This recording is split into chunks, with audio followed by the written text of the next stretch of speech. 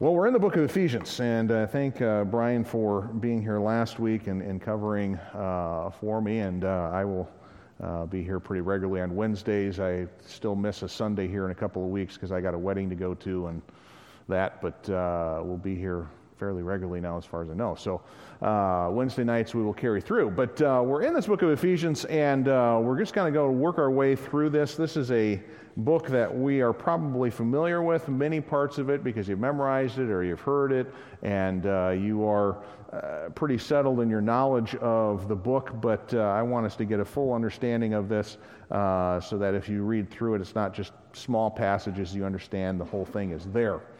Book of Ephesians, okay, this is not a trick question. It's written by, Paul, as we will be until we get to Hebrews, and then we'll talk about whether we think it's Paul or not. For that.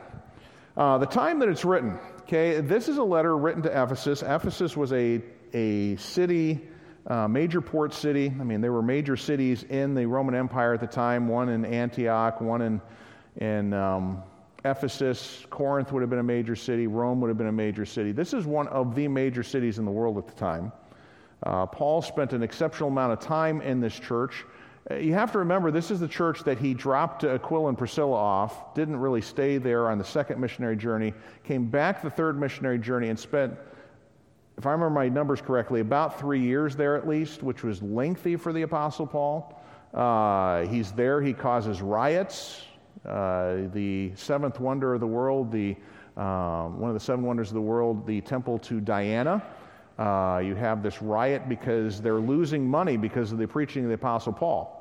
People are taking their gold and their silver and their books of magic and burning them, and you have the people who make money off of the tourists and people who come that are upset because Paul is cutting into their business by the preaching of the gospel. And so you have a church like this. Corinthians seems to indicate that he fought with lions. We read this, that he fought with lions in Corinth. There may be another element to the story where he may have been in the Colosseum at one time, or he's just referring to people as lions, but he refers to that. But he spends the most amount of time with his church. Now, when he gets done with that first missionary or that third missionary journey, he goes back to Jerusalem. And so the letter that we know of, it was written during Paul's imprisonment after his third missionary journey. You have 4 epistles that are known as the prison epistles. And you go, why? Because in those letters, Paul calls himself a prisoner, or that he's in bonds. That's how he refers to himself. So he writes this while he's imprisoned by the Roman government. Paul spent much of his third missionary journey in Ephesus. Afterwards, he went to Jerusalem, where he was arrested, spent several years in Caesarea, and finally proceeded to Rome. The question is, did he write it in Caesarea or did he write it in Rome? Don't know. It doesn't make a difference where he wrote it from. We do know this, that Tychicus delivered this letter along with the letters to Colossae and Philemon. Colossae was a city that was just upriver from Ephesus when Paul was preaching in Ephesus. It seems like that was a crossroads and that people came there, heard the gospel, went back to their hometowns, and started preaching the gospel. Paul, as far as we know, never got to Colossae, but people that came from Ephesus just up the river started preaching the gospel in their town, and Paul had impact because of the people that he had seen saved. Tychicus, probably from the city of Ephesus, but takes the letter to Colossae and to Philemon, who was also in Colossae.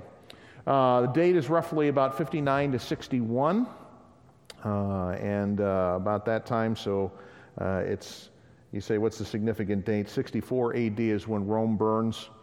That's when the Apostle Paul and Peter start getting called in for just the fact that they were Christians, and that's because Nero fiddled while Rome burned, and he blamed the Christians for it, even though he was the one that set the fire for a reconstruction project. About 59-61 AD. You say, what is this letter about? And as you read through it, you begin to understand, not that it's immediate that you understand this, but this book is all about the church. It is the church, and you look at it, it's illustrated as a body, much throughout this, with Christ as the head. When we get to Colossians, it's the other book. Remember, Tychicus takes this, and you have one letter delivered to Ephesus and one delivered to Colossae. Ephesus' letter has an emphasis on the body, the church.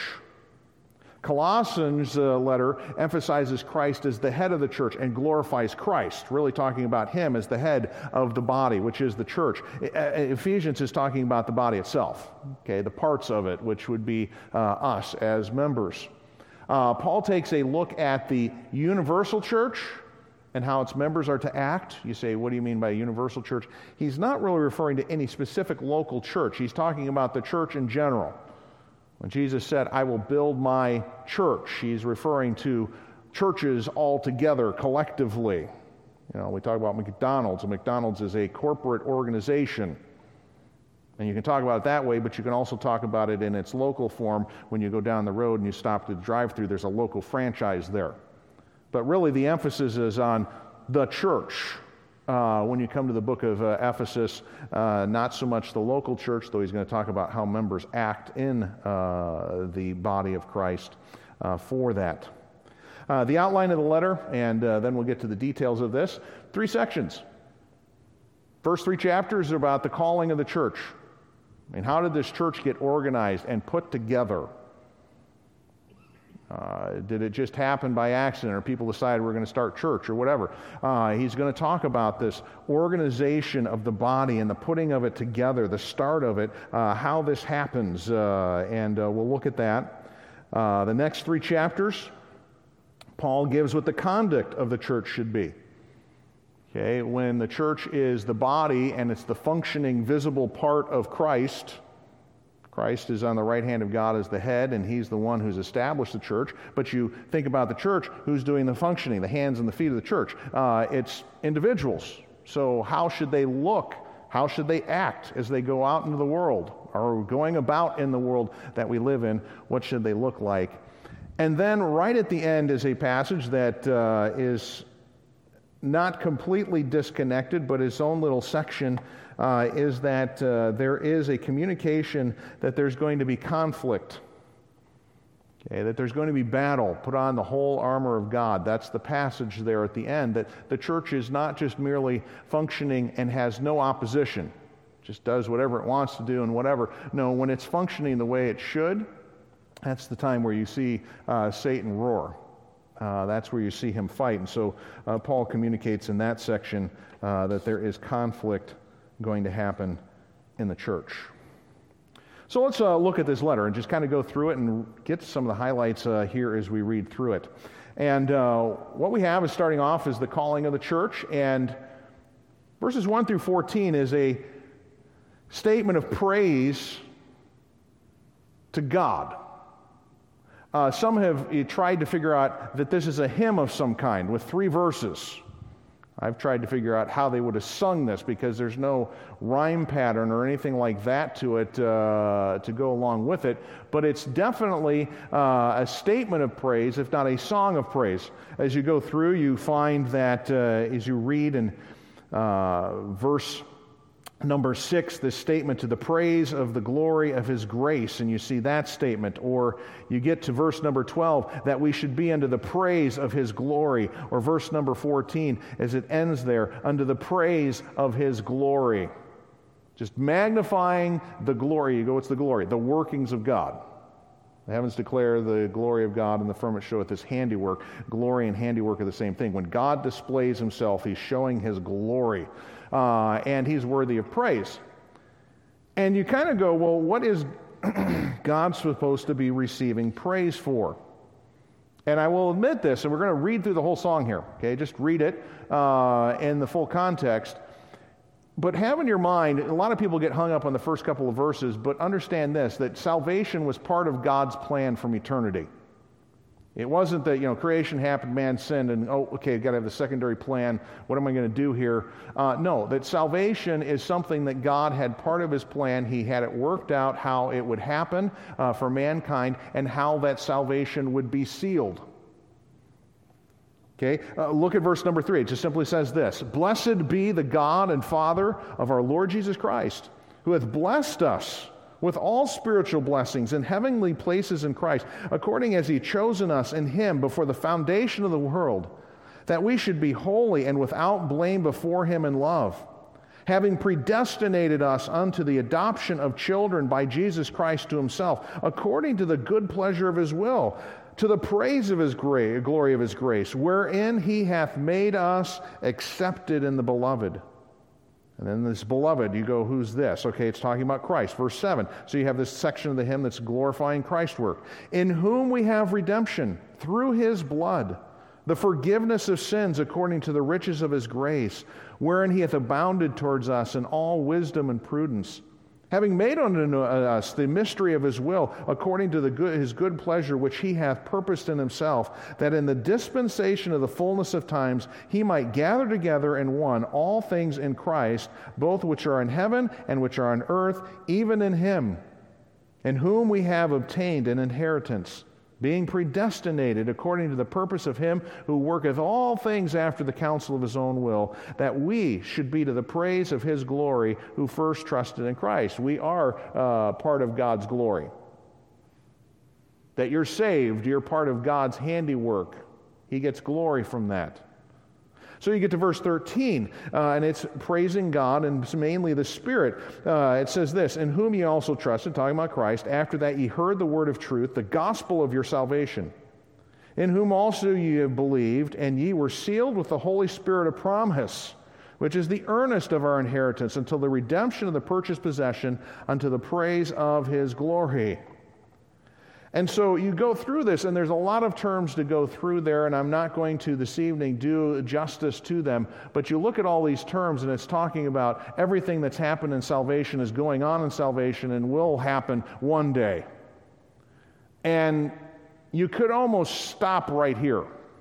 And this is like a psalm almost. As you read it, it's self-contained. It's praising God for doing certain things, especially not the work of creation. He's getting praise for the work of salvation. And he starts off with that. And it's one of you read through the letters of Paul, it's one of the more glorious starts to one of his epistles. You know, usually he starts off and he's got some details of where he's at, who he's with, and that. And he does do that in verses 1 and 2, but then he goes into his prayer request and this type of thing. Not this one. I mean, he just starts off and says, let's give praise to God for what he's done in saving individuals and securing them and keeping them safe, that this is part of God's plan, that God delights in doing this, and that this is something that God wants. And so then it is, as you get to verses 15 through 23, that Paul gives the prayer that, I'm sorry, I didn't even realize I didn't have that up. There's a couple of you that are waiting for those blanks to show up. We'll wait so you can get those in. It is his plan since eternity. Accomplish salvation through redemption.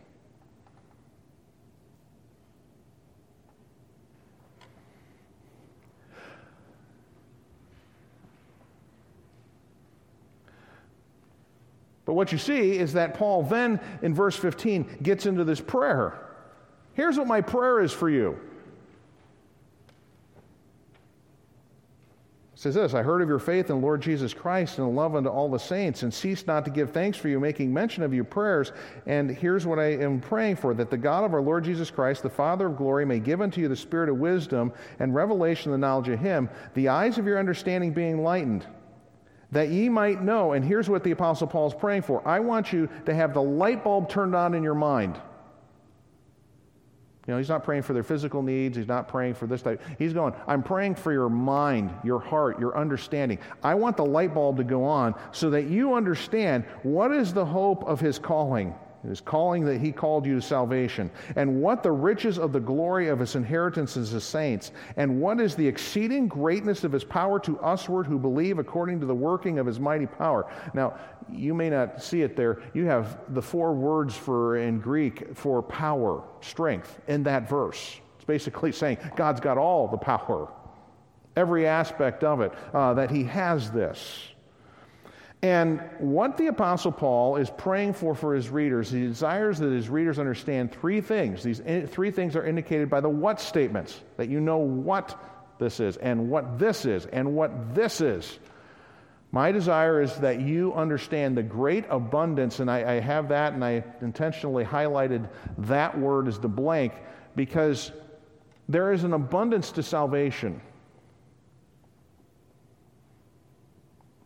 I've been saved 45 years now, and I'm still comprehending all the aspects of salvation.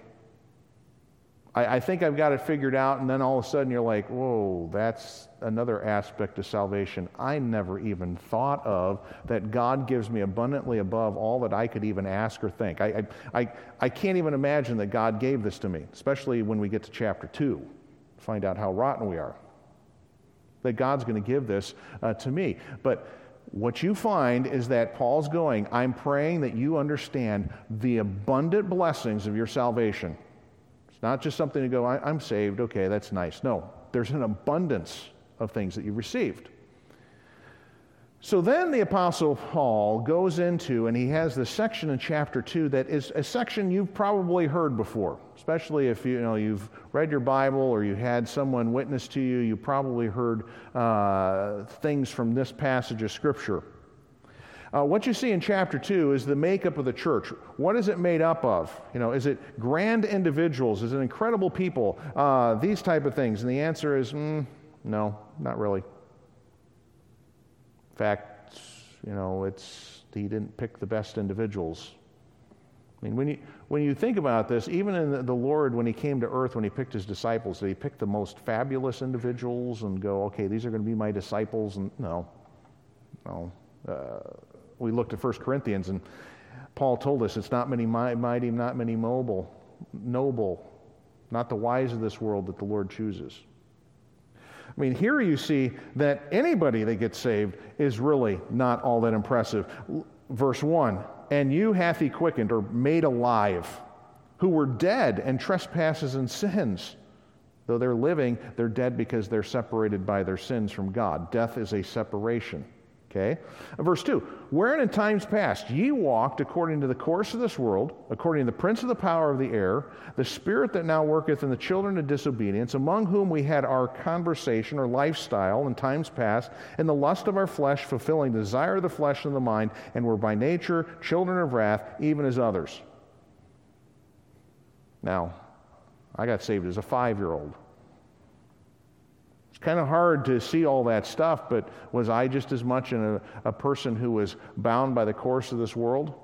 It's the two words for world there, age and cosmos. You were. The idea is that you were impressed by the fads of the age. There's certain things that are, the thing of the day. That's what you gave yourself to. And Satan was energizing you to do wrong. Not that you're demon-possessed, but he's influencing you heavily. And you go through how is he doing that? Because your flesh liked doing all this stuff. You liked it. And as such, you were an enemy with God. You were separated from him. You were dead. This is spiritually dead. You're separated from God in your sins, though alive physically. And you go, there's no hope for an individual like that. And the answer is, yeah, there's no hope for an individual like that. Absolutely nothing they can do. They've dug themselves in a hole so deep, there's no way they're getting out by their own effort. It's an infinite hole that they've dug. But then you get to verse 4, and it's the emphasis in the Greek is this. It's the contrast isn't, it's not just the regular conjunctions there. It is an emphasis. But here's what's the case now. But God, who is rich in mercy, for his great love wherewith he loved us, even when we were dead in our sins, hath quickened us, made us alive together with Christ, by grace are ye saved, and hath raised us up together and made us sit together in heavenly places in Christ Jesus, that in the ages to come he might show the exceeding riches of his grace and his kindness towards us through Jesus Christ, or Christ Jesus. For by grace are ye saved through faith, that not of yourselves. It is the gift of God, not of works, lest any man should boast. And then this statement, for we are his workmanship, created in Christ Jesus unto good works, which God hath before ordained that we should walk in them.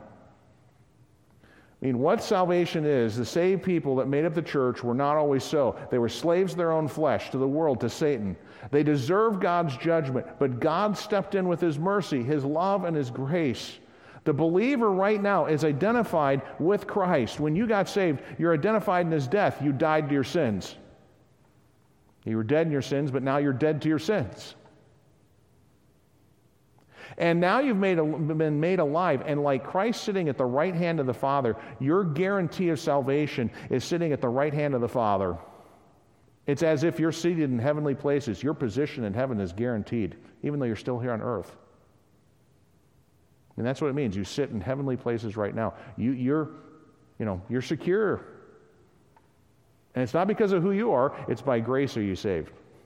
Not of your own works. And so you go, what made this church up? Was it people who said, I want to be a part of this. Let's join the club. No. God did the work, sending his Son to save people who were separated from him.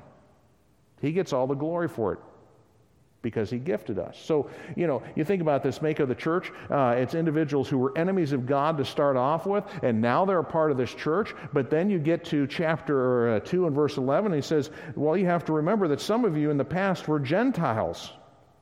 You say, well, what does that mean? What's the big difference? Why is he emphasizing this? Well, verse number 12, that at a time when you were without Christ, being aliens or strangers from the commonwealth of Israel and strangers from the covenants of promise, having no hope, without God in the world. In general, as you look at the Old Testament, Gentiles were just kind of like, well, every once in a while you get Gentile to get saved. Naaman, he finally, listens to what Elijah says, and he goes back and worships the one true God in his own homeland. And Jonah did preach to the city of Nineveh, and they kind of came to repentance and that. But in general, you're not seeing Gentiles come to make God their God.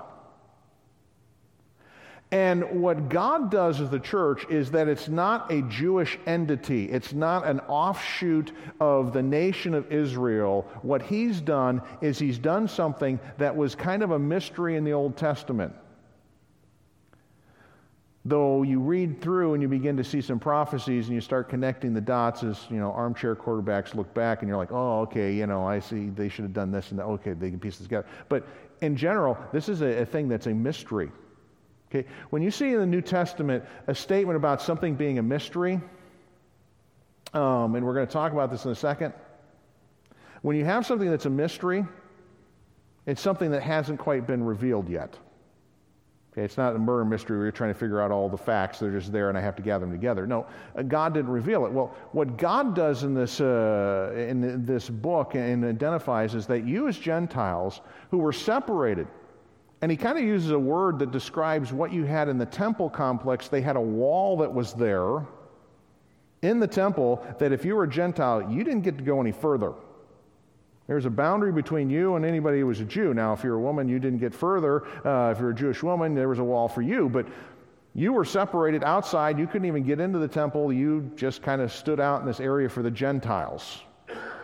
And with this idea, God broke down the boundary line between Jews and Gentiles to make one new body. You that were far off were made, verse 13, nigh by the blood of Christ. He is our peace, who hath made both one. He's broken down the middle wall of partition between us and abolished in his flesh the enmity. Gentiles and Jews don't get along, but they can in a church. Because Christ has made something new, where it's not national boundaries that matter, it's whether or not you know the Savior. And it doesn't matter if you're Jew or Gentile. Okay, all of that fades in the background, though, it does play a role in how you minister, but when it comes to your standing with God, no difference. No difference between Jews and Gentiles. They're united in a new body. As you read at the end of the chapter, this is a household of God, a building that has been built on the foundation of Christ with the teaching of the prophets and the apostles. And this is a building that if you want to understand how to be a part of this, how it got there, the apostles and the prophets point to Christ, and you can't miss the fact that if you're going to be a part of this, it's founded on Christ and his work. Chapter 3, the mystery of the church. Church is a mystery, which is something revealed in the past but is presently known. The idea that Gentiles could be on equal footing as Jews would have been hard to comprehend in Old Testament times. However, God, in his wisdom, is able to bring that about in Christ. You look at chapter 3 and verse number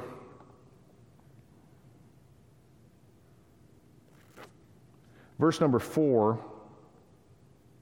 whereby you've read, you may understand my knowledge in the mystery of Christ, which in other ages was not made known in the sons of men, as it is revealed now unto us, his holy apostles and prophets of the Spirit, that the Gentiles should be fellow heirs, and of the same body, and partakers of the promises which are in Christ by the gospel. And then Paul magnifies the fact, we look at this in Galatians, that he is the apostle of the Gentiles, a man who was the Jew of the Jews. Irony. He gets to go and minister to the Gentiles. And he goes, I delight in this. God is doing something, but there's also this kind of, portion where you just kind of go, I'm not sure I understand this, but it says it, is that God does this and shows his wisdom in the church by bringing Jews and Gentiles together and making salvation possible. He's teaching things to angels. And look at verse number 9. To make all men see what is the fellowship of the mystery, which from the beginning of the world hath been hid in God, who created all things by Jesus Christ, to the intent that now unto the principalities and powers in heavenly places might be known by the church the manifold wisdom of God, according to the eternal purpose which he purposed in Christ Jesus our Lord. You realize God uses certain things to teach angels things? He's using the church to demonstrate how salvation works and the wisdom of God, that he can bring all these things together and groups of people together, and that he can do this in his infinite wisdom. You say, I don't know about that. Well, you read the book of Job. You have Satan, who is an angel, fallen, but he's an angel. And God teaches a lesson using Job as an illustration. So this church that we have here has this purpose that you have the opportunity, not that you know how this is being done, but you have an opportunity when you have God working in us and building us into what we should be. He's got the opportunity to teach angels things that they don't understand. They learn the manifold wisdom of God. They understand certain things about God by observing how his church works, how he brings it together. And that God has planned for this. And so the angels seeing this for 6,000 years, but the last 2,000 years with the church being a part of things, they're understanding things about the wisdom of God that they never understood before. And so that is the mystery of the church, kind of an interesting side note of what he's doing with the church. But you get to the end and you have the Apostle Paul. He ends with another prayer. Another lengthy prayer. But he just simply says, verse 14, for this cause I bow my knees unto the Father of our Lord Jesus Christ, of whom the whole family in heaven and earth is named, that he would grant you according to the riches of his glory to be strengthened with might by his Spirit in the inner man, that Christ may dwell in your hearts by faith, that ye, being rooted and grounded in love, may be able to comprehend with all the saints what is the breadth, the length, the depth of the height, to know the love of Christ, which passeth knowledge, that ye might be filled with all the fullness of God. The only thing he can do is end with this benediction of just praise to God. Now unto him that is able to do exceedingly abundantly above all that we ask or think, according to the power that worketh in us, unto him be glory in the church by Christ Jesus throughout all the ages, world without end. Amen. The Apostle Paul could have stopped there too. You just kind of go, what's a great thing that God has done? He's done all of this. I mean, you've had no commands to this point except for one. All of it's been teaching. He's simply saying, you need to know this stuff. You want to know this? This is how this works. Isn't this fantastic? This is great. Look at what God's doing. He deserves all the glory. And he closes off with this benedictory prayer. I mean, this prayer at the end of the doctrinal section, okay, doctrinal is just a fancy word for teaching section, collects all the items from the letter to this point and prays the believers come to know, and both know and, okay, this is part of the Christian life, okay? It's not just head knowledge. There are things you experience, okay? And he's going, I want you to experience these things. I want you to know these things and have this happen in your life, that you are displaying Christ's work in your life, in your own life, and in the life of others. You're seeing this. You're a part of this, that you experience this. If the church is filled with these things, then Christ will be glorified by the church. Okay, when these things are going on, where the church members are learning and understanding these things, then there's something going on in the church. Now, it's at this point everything changes in this book. And you have in this section, we call it the conduct of the church, but there's something to note here, that in the first 3 chapters of Ephesians, there contains only one command. And it'd be hard to pick it up if you weren't saying, oh, I'm going to find command statements here, so that Paul's saying you need to do this.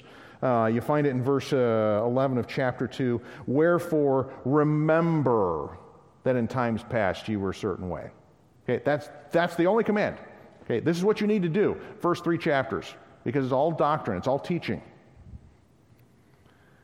You suddenly get into 4, 5, and 6, and it's one command after another, after another, after another, and directives and commands, and here's what you need to do, and you need to be doing this, and you need to be doing this, and suddenly you're having all of the teaching that you've had in the first 3 chapters now applied. Okay, here's what you need to be doing. And the word that is the key word that you see in this section is the idea of walk. Your walk. Okay, what's your walk? One step after another, after another, after another. Okay, this is a thing that's not just one-time event. It's talking about the way you live your life, the way you go through life as you go through the walk of life. And you see this term, walk, come up repeatedly over and over again. And as you see, you start off in chapter 4, verses 1 through 16, there's this unity of the church. Okay, the church is unified by Christ. Okay, he does this, and he brings Gentiles and Jews together. But there is, in our part, a practical side to this, that we have to work to be unified. Okay, so how does that work? Well, you have this statement, I therefore, the prisoner of the Lord Jesus Christ, beseech you, I challenge you, that you walk worthy of the vocation wherewith you're called, with all lowliness and meekness, with long-suffering, forbearing one another, endeavoring to keep the unity of the Spirit and the bond of peace. Okay, you do all these things, and how do you do it? Well, you make sure you're meek, you make sure you're humble. You may have strengths and abilities, but that shouldn't be something you lord over other individuals. And you forbear and show kindness to one another. And understand this, that there is one body, one Spirit. You're in one hope of your calling, one Lord, one faith, one baptism, one God and Father of all, who is above all and through all and in you all. And you say, well, how does this work out? Well, God gives us gifts to help each other out. Helps bind us together, okay? And you have the section that talks about gifts, verse 7. But unto every one of us is given grace or a gift according to the measure of the gift of Christ. This is a statement of, why do people go to church? Okay? Because they have to stand up or they have to endure someone like me preaching. You go, if that's your understanding of the church, you've missed it. What God does is brings a bunch of people together with different giftings that He has given. And sometimes it's natural talent that God gifts and makes even stronger, and sometimes it's not their natural ability, and God says, I'm giving you this ability to accomplish things, whether it be service or administration or whether it's teaching or these type of things. And I give this so that you can help others who don't have that gifting, don't have that ability, or they have a need that you can meet. And so what God does is He gives gifts, and like ligaments and tendons and muscles and all of these things bind together a body. God gives gifts to bind people together in a church body.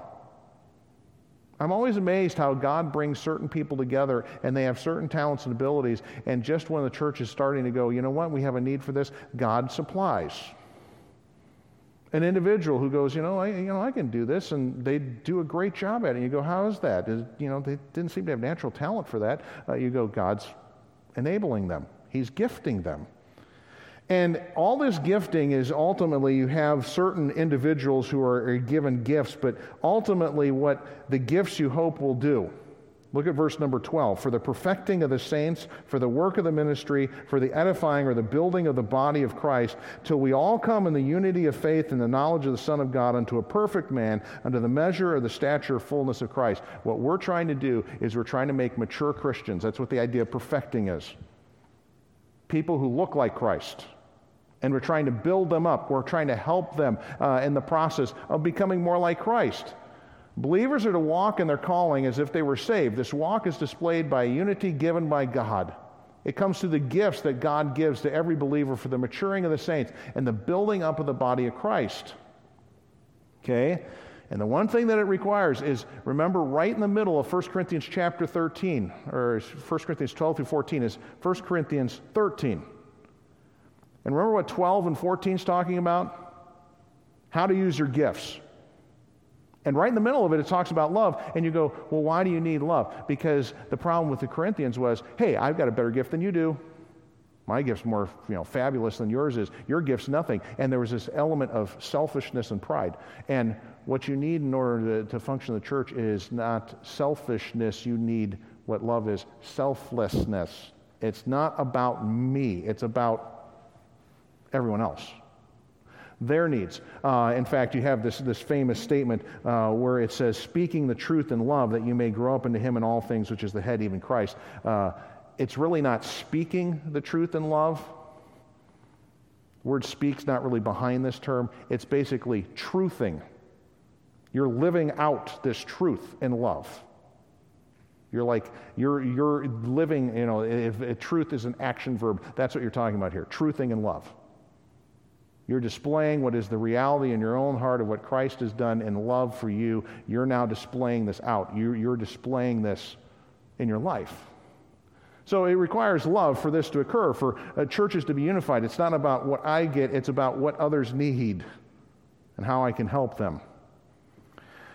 Get to chapter 4 and verse 17. When you're walking, you're going to look different than the world. I mean, you weren't saved to do the same thing you used to do. You're saved to be different. In verse 17, I say therefore and testify in the Lord that ye henceforth walk not as other Gentiles walk, in the vanity of their mind. They have their understanding darkened, being alienated from the life of God through the ignorance that is in them, because of the blindness that is in their heart. I mean, these people give themselves, in verse 19, to all manner of lasciviousness, all sorts of wickedness. See, you know God. That you're experiencing the knowledge of God and you're understanding certain things. You don't live like they do. They don't understand that the habits they have are self-destructive. They go against who God is and what he is like. And so there is this element, okay, I'm going to live differently because I'm saved, because I understand certain things about God. I know certain things. He doesn't live like this. He's commanded differently. There's going to be a difference in our background as to what we have lived like. I mean, believers are different. To remain like the world sends a wrong message about salvation. You get to Ephesians chapter 4 and verse number 22, that ye put off concerning the former conversation, the former lifestyle, the old man. And verse 23, being renewed in the spirit of your mind. I mean, you're understanding certain things about God. That verse 24, that you put on the new man, which is after God, created in righteousness and true holiness. And this is going to look like this. You're going to put away lying. You're going to be angry and not sin. You're not going to give place to the devil, verse 27. You're not going to steal anymore, but you're actually going to labor with your hands. You're not going to let corrupt communication proceed out of your mouth. I mean, this is what it's going to look like. There's a difference of life. Different than the way I emotionally are moved in this. And so our walk, our daily activity should reflect, and you see this word love in verse 2, that we're walking in love. That in verse number 8, that we're walking in the light, as he is in the light, and that we are ultimately walking circumspectly, not as fools, but as wise. And then you say, what's the verse after that? Anybody remember? Not walking as fools, but as wise. Redeeming the time because the days are evil. What is a wise person doing? Is they're buying back time. You say, how do they buy back time? They're planning in advance. That's how they're buying back their time. They're considering that time is valuable. So we heard a week and a half ago in Psalm 90 that we pray that we teach us to number our days. Okay. So that's what you have here in this section, that you're going to walk contrary to the world. The world lives for the here and now. A person who's wise is thinking long term and considering what time is valuable. The Spirit's impact on your walk. Okay, the Spirit plays a role in your salvation and sealing you for salvation, but it also plays a role in helping you. And this is one of those passages that is remembered by many. It starts this way, and be not drunk with wine wherein is excess, but be filled with the Spirit. The idea of being filled there is not that we have half the Spirit, half full, half empty, I'm only half filled with Him. No, the idea of that word filled is controlled. And you go, how do you know that? Because of the illustration at the beginning. What does alcohol do to a person? It takes over. It controls them. People do stuff they would never do otherwise. They have emotions they would never have otherwise. You go, why? Because they've been affected by the alcohol they've been taken, and the alcohol has taken control of their senses. So it is, and it's kind of a play here, don't be, and someone said it this way, don't be drunk with spirits. That's what alcohol is sometimes called. But be filled or controlled by the Spirit. And you say, what does that look like? Well, when you're controlled by the Spirit, you have no problem speaking to yourselves in psalms, hymns, and spiritual songs, singing and making melody unto the Lord in your heart, giving thanks always for all things unto God the Father in the name of our Lord Jesus Christ. Submit yourselves one to another in the fear of God. I mean, these are the type of things that happen, supernaturally when the Spirit's working on you. You don't have any problem singing songs of praise to God. You didn't have to put any effort into it because it's just the Spirit. You're like, I can't do anything but sing praise to God. I can't complain because I've got too many things to thank Him for. And the ultimate thing here is, this kind of leads to the next section, that I'm willing to submit to one another in the fear of God. Now, submitting is the hard thing. These other things, so praising, singing God, that's easy. Submitting, our flesh hates it. We don't like it.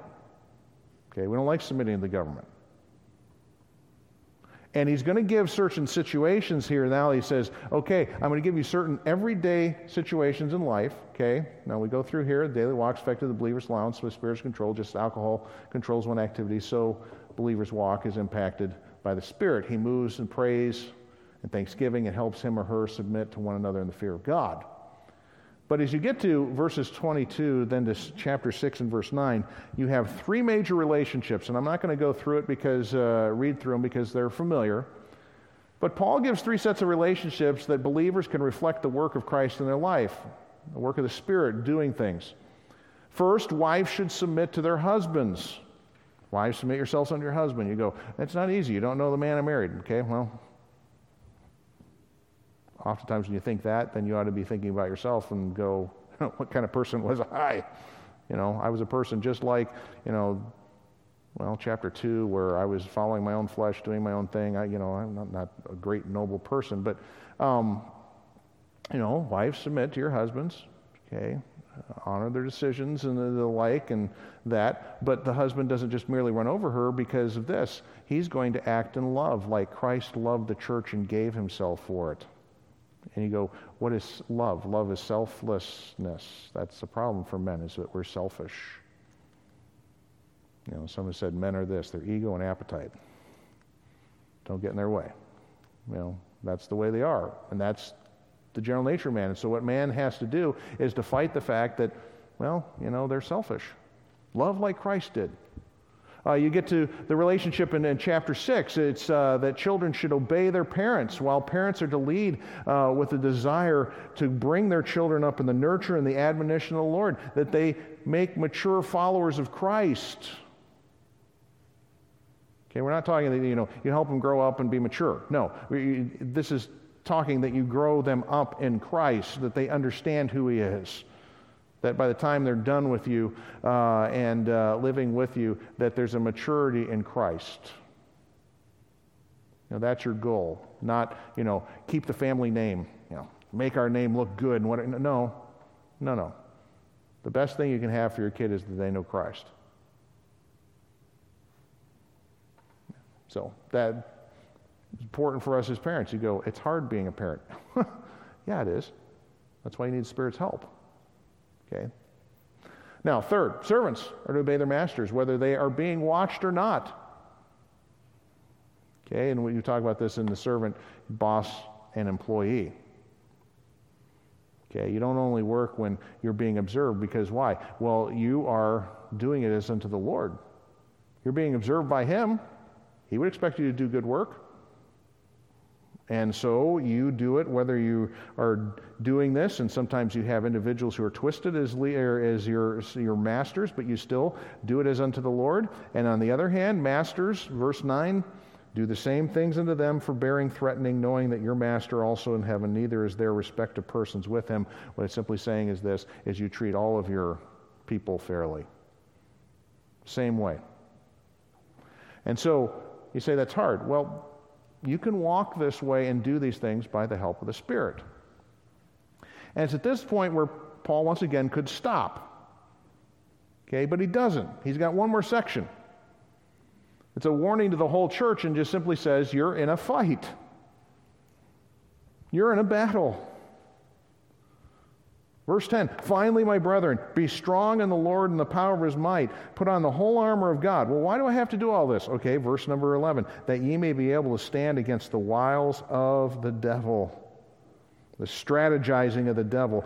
Realize this, that the devil is not just haphazardly going after you. The devil is extremely intelligent. He's not an idiot. He was the chief of God's creation at one time and was the chief of knowledge of his creation. So he's not doing things haphazardly, so you're working against an enemy who's extremely crafty. As you find in Genesis chapter 3, the serpent was the most subtle, craftiest creature in the field, hinting at what Satan is crafty. But reminder, the church in its efforts does not stand unopposed. Satan is crafting a strategy to take down the body of Christ. The believer needs to be prepared to stand. God has gifted the believer defensive equipment to be able to stand against the devil. And you go through and you have all this armor that God has given you at salvation. That's a part of your life and these things that he gives. And you have the whole listing of them there in verses 14 through 17 and 18. Ending verse 17, take the helmet of salvation. And then this statement, and the sword of the Spirit, which is the word of God, praying always with all prayer and supplication. And we kind of run over that last section and go, you got the sword, and by the way, pray. But realize this is where you get to the point where there is some offensive equipment you're given. The sword of the Spirit. Realize when Jesus was tempted by Satan, what did he use as his offensive weapon? Scripture. What God had communicated was his weapon. And he quotes this as a pattern for us to be able to stand against the wiles, the strategy. The devil is using a strategy on Christ. He had planned this out and plotted, maybe I can get him to do this. And he worked circumstances out. No. But you have this, the Word of God, and then prayer on the other side are forms of communication. God's communication to us, and us communicating back to him. You always want to have in a battlefield communication with the commanding general, informing him of needs or things that are going on. And so here you have these final weapons, which are kind of offensive weapons in some ways in your defense against the devil, active things that we ought to be using. And so here we have, the Word gives the right responses to every situation, while prayer allows a believer to communicate needs to their commanding officer, to God for help. And then Paul just closes off the letter. Reminds us you're in a battle. Done. Okay? Not everything's going to be, we love the church. Everyone loves the church. No, not everybody loves the church. In fact, there's a lot of people that hate the church. So you're going to be in battle, and so just beware. They're being empowered by an individual who seeks to destroy everybody, but especially something that's representing Christ to the world at large. All right, Lord, we thank you for your word. We thank you for this book of Ephesians. It reminds us of the glorious opportunities you give us as a church and as individuals, as parts of that church. May we not be ones who fall when the pressure comes, but beware of the fact that there's an enemy who's trying to distract people and destroy the image of your body. May we be willing to stand with the weapons that you give.